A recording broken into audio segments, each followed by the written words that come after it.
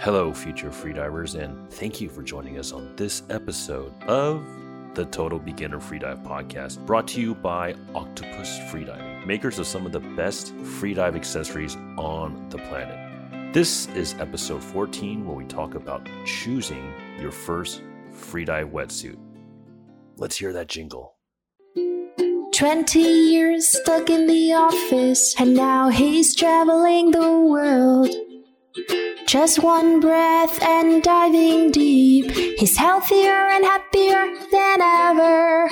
Free dive nomad, he's found what he wants to do. A free diving podcast for total beginners like you. Free dive nomad, the peace into the deep blue. Make the dream come true.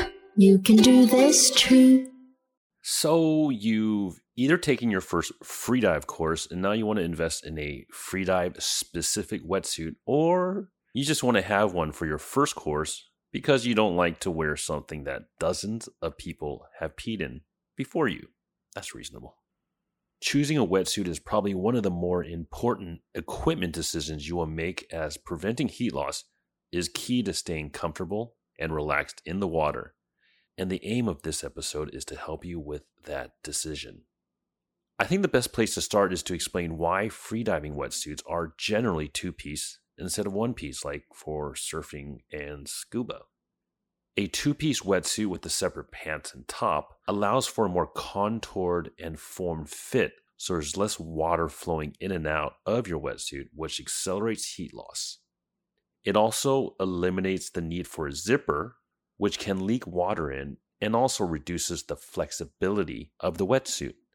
This is important as you perform movements you otherwise would not in, say, like scuba, like the duck dive, or the movements in the no-fins discipline, and also helping you take a bigger breath. Most freedive wetsuits also have a hood, which not only covers your head to prevent heat loss there, but also prevents leaks from the collar. The pants are usually very high waist and practically reaching the top of your belly sometimes, and the wetsuit top will fit over it, thus having a double layer around your core, a more critical area to keep warm. Sometimes the pants are long john style, usually for spearfishing wetsuits in colder waters. The separate top has a beaver tail dangling from the back, which you pull from behind and attach to the bottom front of the top, either by clips, a buckle, or Velcro. And that seals it all up, so you don't normally get water coming from the bottom of the top. If you don't know what I'm talking about, look it up on Google. It's a lot easier to understand visually. One pieces are generally stitched, which penetrates the neoprene completely and allows a little bit of water in, while two pieces are generally glued and a lot more watertight. Having said that, and as I've said in previous podcasts, if you have a wetsuit from, say, surfing or scuba, you can use those to start off with. I did for my first 3 courses, but long term, probably not a great option, as it doesn't keep you as warm, water leaks in, no hood, not as flexible, etc., etc. The neoprene from scuba or surf wetsuits are also different. For scuba, it is much denser to be able to withstand the more sustained water pressure, making it more inflexible, while surfing ones do not withstand pressure as well, and thus won't last as long in freediving. Those are good options if you are cash strapped, as they are generally the cheapest option. There are one-piece freediving wetsuit, but it's not a choice a lot of freedivers make, and certainly not for beginners, so I won't really go into that. So when choosing a wetsuit for freediving, you need to make 3 major decisions: thickness, lining, and whether to buy custom or off the rack. Well, deciding on one piece or 2 pieces is also a decision, but I've already decided for you to get a 2-piece wetsuit, so that's more like half a decision. We'll start with thickness first. First, you need to decide on the thickness of your wetsuit, and that'll depend on the water temperature you will normally be diving in. According to Molchanos.com, in the blog article, "What type of wetsuit should I buy for freediving?" it gives a chart of the water temperature and what thickness you should use. I'll start with Celsius first. For 28 degrees Celsius or warmer, 1 to 1.5 millimeters. For 24 to 28 degrees Celsius, 3 millimeter. 18 to 24 degrees Celsius, 5 millimeter, and 17 degrees Celsius or colder, 7 millimeter. Now in Fahrenheit. 82 degrees and warmer, 1 to 1.5 millimeter. 75 to 82 degrees Fahrenheit, 3 millimeter. 64 to 75 degrees Fahrenheit, 5 millimeter. And 62 degrees and colder, 7 millimeter. This is a general guideline for a 1-hour training session, but everyone is different.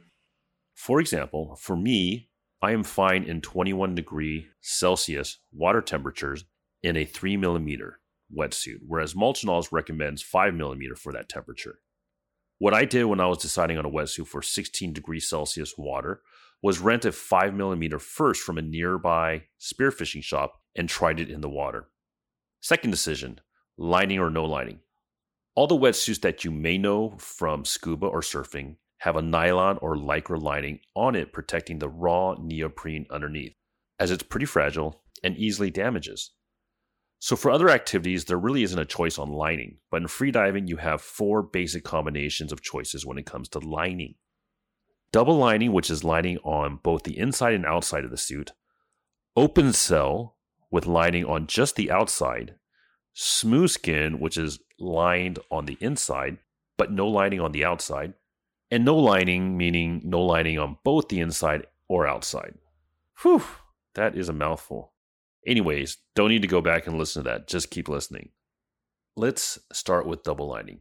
These are lined on both the inside and outside, just like a scuba or surfing wetsuit.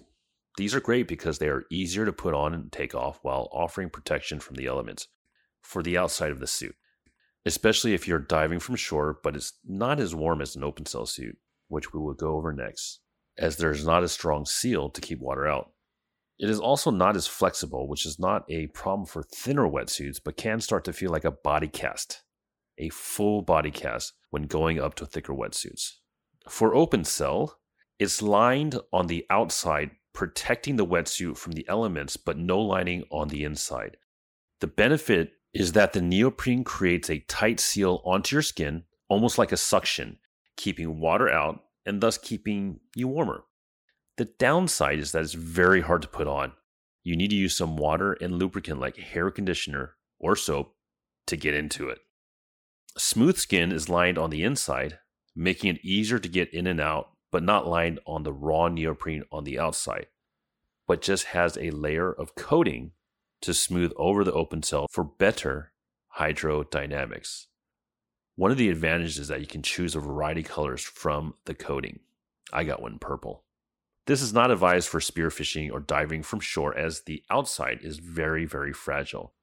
Mine got pretty banged up just diving from a boat when I was in Indonesia, but repairing it is pretty easy with neoprene patches and neoprene cement, which you can buy off Amazon. No lining. All the advantages and disadvantages of smooth skin and open cell, but being even more fragile. Not a practical choice for beginners, and usually only seriously deep divers will choose this option. And the last decision, whether to go custom or off the rack. If you're lucky and generally fit into off the rack clothes without any alterations, then off the rack wetsuit makes sense for you. And you won't have to wait the many weeks for a custom suit to be made. I am not of your typical proportions. I always had to have my pants and suits that I bought off the rack to be altered, so I tend to prefer custom wetsuits. Downside is that it could take several weeks to get made, but the upside is the better fit, which will allow less water in and the warmer you'll be. Moreover, custom wetsuits from some of the top European makers are around the same price as a premium off-the-rack wetsuit.